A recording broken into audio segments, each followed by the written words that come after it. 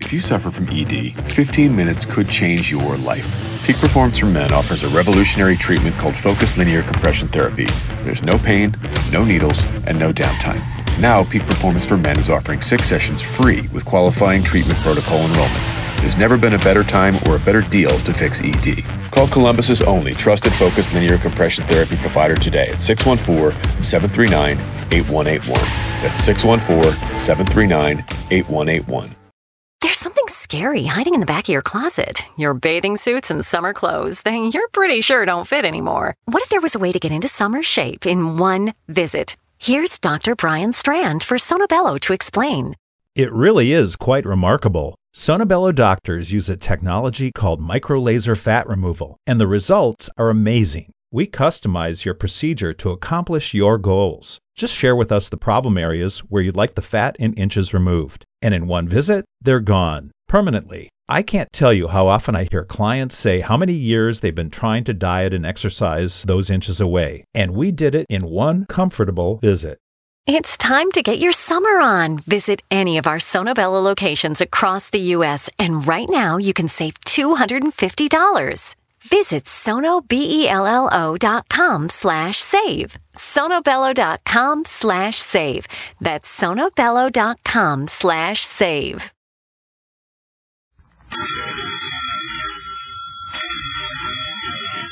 Calling all detectives.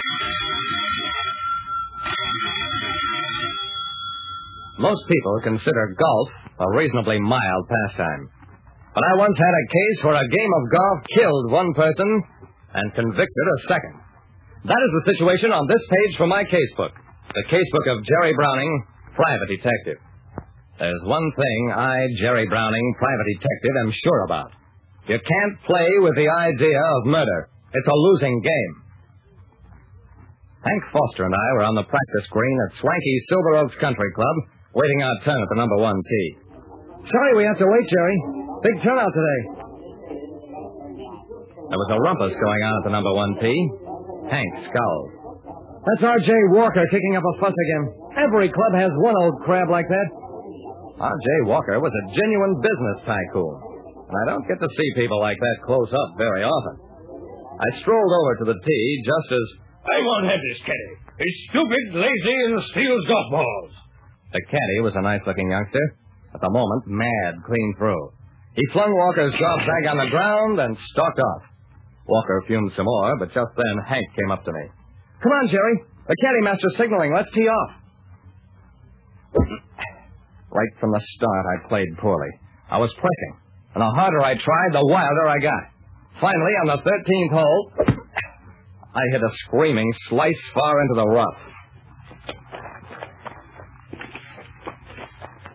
Both the caddy and I prowled the thick undergrowth in the rough.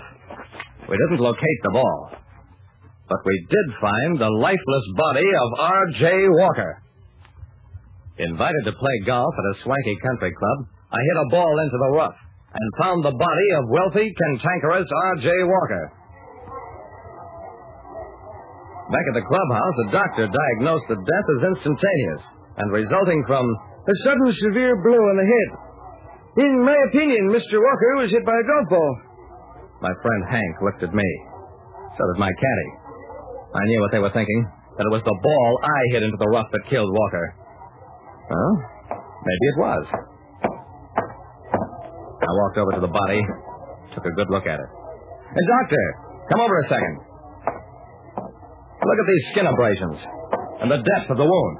If Walker was killed by a golf ball, it must have been shot from a cannon to hit with such force. In my opinion, this was no accident. It was murder.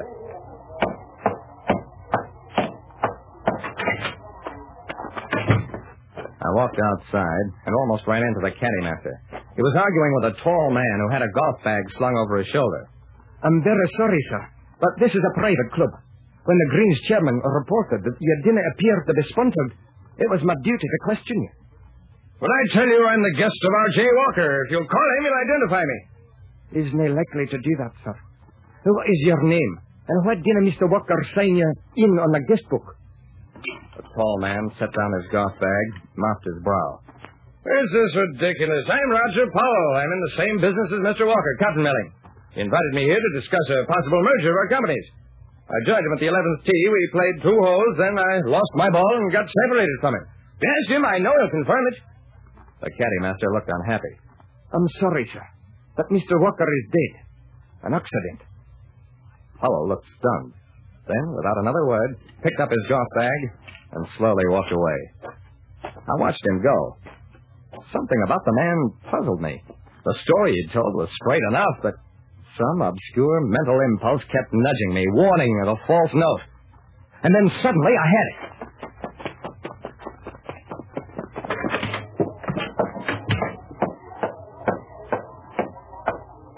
I found my friend Hank Foster in the clubhouse. Hank, do you know a man named Roger Powell? My father knows him. Why? He's outside, getting ready to leave. We've got to stop him, get him into a game of golf with us. Don't ask questions, just hurry.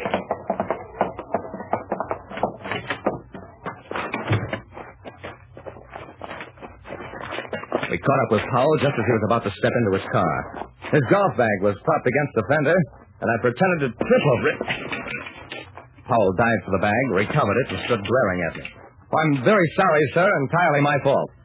Powell nodded curtly and started to get into the car again when Hank stepped up. Aren't you Roger Powell?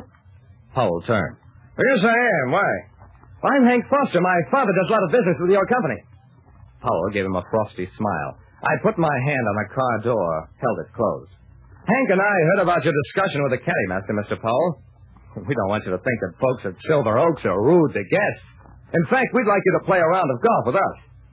Powell obviously didn't want to do it, but Hank, taking his cue from me, was insistent. Finally, well, I don't have time for a full round, but if you insist, I'll play a couple of holes. I led off, hit one straight and clean down the fairway, now that I wasn't interested in how well I played. Then Powell teed up, with his bag still swinging from his shoulder. That was strange enough, but when he pulled a number 5 iron out of the bag... Mr. Powell, you don't really drive with that, do you? Powell was badly flustered. I always thought I'd like to try driving with this kind of a club. Hank didn't get it. And with a bag over your shoulder? Powell shook his head, took a wild swing at the ball, and didn't even hit the ground. That's when I stepped up. It's no use, Powell. You can't bluff it. You may as well admit you've never played golf before. I think I'd better see what you've got in that golf bag. He put up a fight, but he didn't have a chance. While Hank held him, I looked through the bag and found the murder weapon. An iron club with a steel ball approximately the size of a golf ball attached to the end of it. He confessed after that. Tough old R.J. Walker had been ruining him. So Powell eliminated the competition. The hard way. After we turned him over to the police, Hank and I finished our game. I was playing rotten again. Now that it counted. Hank watched my hook go into a sand trap, shook his head. You sure are a terrible player, Jerry. Is that why you suspected Powell couldn't play at all? I smiled, shook my head. Nope. He was wearing ordinary street shoes with a pointed toe. And I figured no golf player, not even the worst duffer, would appear on a course in shoes like that. And that's all there was to it, aside from the fact that Hank beat me on every hole. Like I said, a lot of people play with the idea of murder. But those who carry it out are generally left holding the bag. Listen next time to Calling All Detectives, mystery drama, mystery quiz, and a chance for you to match wits with yours truly, Jerry Browning, Private Detective. Great news! For a limited time, you can get 1 month free of Spectrum Mobile service. That's right, 1 month free with any new line. This exclusive offer is only available at select Spectrum stores, so stop by today. Our team of mobile experts are ready to help you switch and save hundreds on your mobile bill. Don't miss out on this incredible offer. Come see us at Market at Hilliard, Taylor Square, and Waterloo Crossing. Spectrum Internet and autopay required. Restrictions apply. Visit store for details. To make a rich, smooth cold brew, Tim Hortons steeps 100% Arabica beans for 16 hours. What could be richer than that? Well, How about blending in swirls of sweet Irish cream? Rich enough? Ooh, I guess. Not quite, because Tim Hortons tops that cold brew with the cloud of sweet cold foam. Now, what could be richer than that? Nothing? Exactly.